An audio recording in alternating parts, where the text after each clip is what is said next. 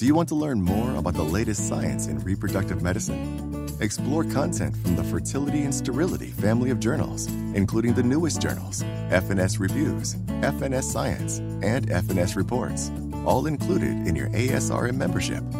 For even more content, follow Fertility and Sterility on social media, listen to the FNS On Air podcast, and participate in the Journal Club Global and FNS webinar series.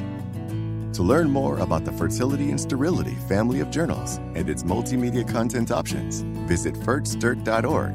That's FERTSTERT.org. Welcome to ASRM Today, a podcast that takes a deeper dive into the current topics in reproductive medicine. I'm Jeffrey Hayes, and today on the program, we are talking about thyroid disease as it is Thyroid Awareness Month. Our guest today is Dr. Erin Mesaba. Dr. Mesaba is the medical director of the IVF laboratory at Strong Fertility Center, assistant professor, Department of Obstetrics and Gynecology at the University of Rochester Medical Center School of Medicine and Dentistry in New York. Dr. Mesaba, welcome to ASRM Today. Thank you. Thank you for having me. So this is your first time on the show, and as is tradition with first-time guests, I just want you to let our audience maybe get to know you a little bit better. Can you tell us, how did you get interested in reproductive medicine? So I have wanted to be a doctor since the ripe old age of 5 years old.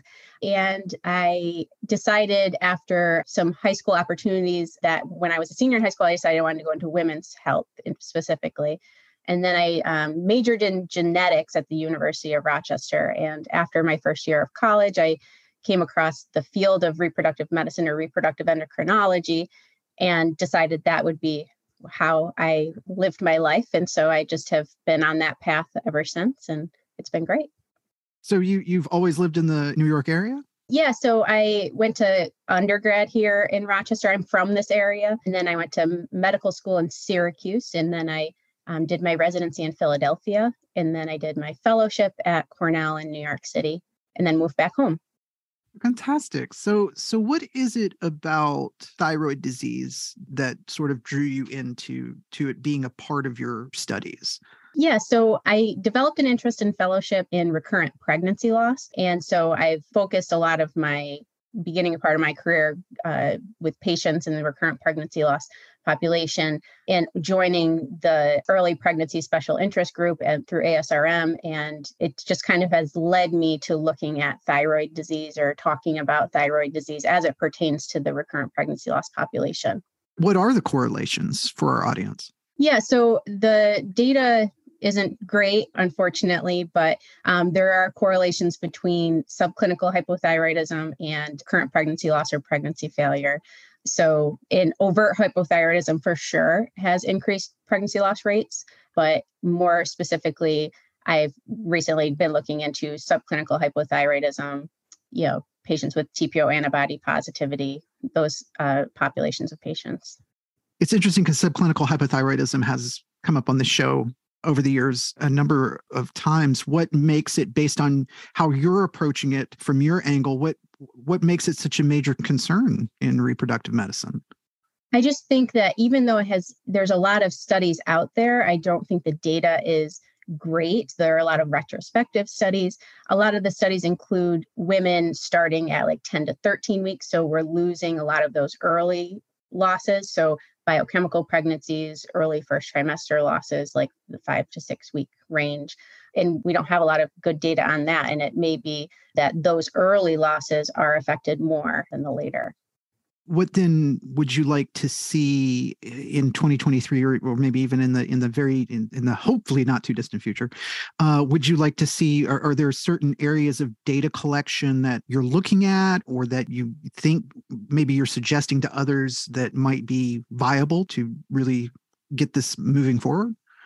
Yeah, so I think getting pre-pregnancy TSH levels and seeing if they are subclinically hypothyroid and in early pregnancy. I know in our center, we test TSH with their second beta-HCG level. So we get it very early, between 4 and 5 weeks. So I think that would be helpful in this population of patients. Have you seen any sort of correlations? I'm just curious, with the limited amount of data, is there a specific age group that seems to inform what you're looking for specifically, or is it more wide-ranging? I think it's more wide-ranging. I mean, we know that as far as thyroid disease is concerned, older patients, so older than 30, women who have other endocrinologic diseases like diabetes, they're more prone to having thyroid dysfunction. So there are special subsets of patients that you are, concerned that could develop it, but I think it's kind of a wide range of patients. What is it about recurrent pregnancy loss? Let's step away then from thyroid for just a moment. What is it about recurrent pregnancy loss that continues to sort of mystify a study in reproductive medicine? Is there anything that's indicated that we can't just put our finger on, or is it?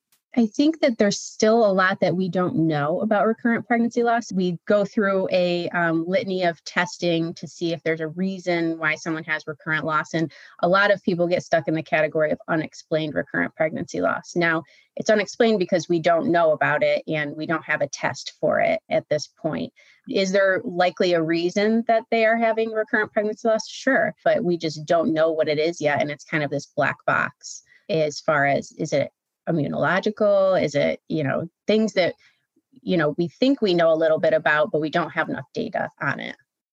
If you had a sort of unlimited resources, as it were, like a wish box, almost for your research and for your studies and for your patients, is there any collaborations that you would see that would be helpful in that and sort of beginning to expand and mine and find these answers that you're looking for?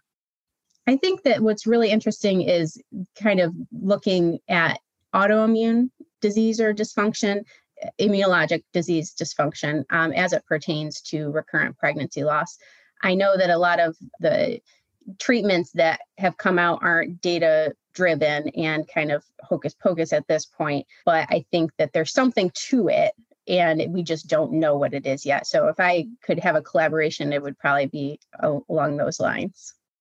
My guest today has been Dr. Erin Mesaba. We have been talking about the correlation between recurrent pregnancy loss and thyroid disease and wishes and hoping that we can, move a lot of our research forward. I'm sure a lot of our listening audience sits there every day and goes, oh, if I only had this, that we could move forward. So it's sometimes it's okay though. In a lot of these conversations, I go, it's good to, it's good to hope and to think towards the future. Dr. Mesaba, thank you so much for being able to take time out of your schedule to be on the show today. Thank you for having me. I really appreciate it. You can subscribe, rate, and review the podcast on Apple Podcasts, Google. Lord knows how many podcatchers there are out there these days. If you'll do that, we appreciate it. If you have direct questions about the program or direct questions for me about any of our guests, you can email me asrm@asrm.org. And until next time, I'm Jeffrey Hayes, and this is ASRM Today. This concludes this episode of ASRM Today. For show notes, author information, and discussions, go to asrmtoday.org. This material is copyrighted by the American Society for Reproductive Medicine and may not be reproduced or used without express consent from ASRM. ASRM Today series podcasts are supported in part by the ASRM Corporate Member Council. The information and opinions expressed in this podcast do not necessarily reflect those of ASRM and its affiliates. These are provided as a source of general information and are not a substitute for consultation with a physician.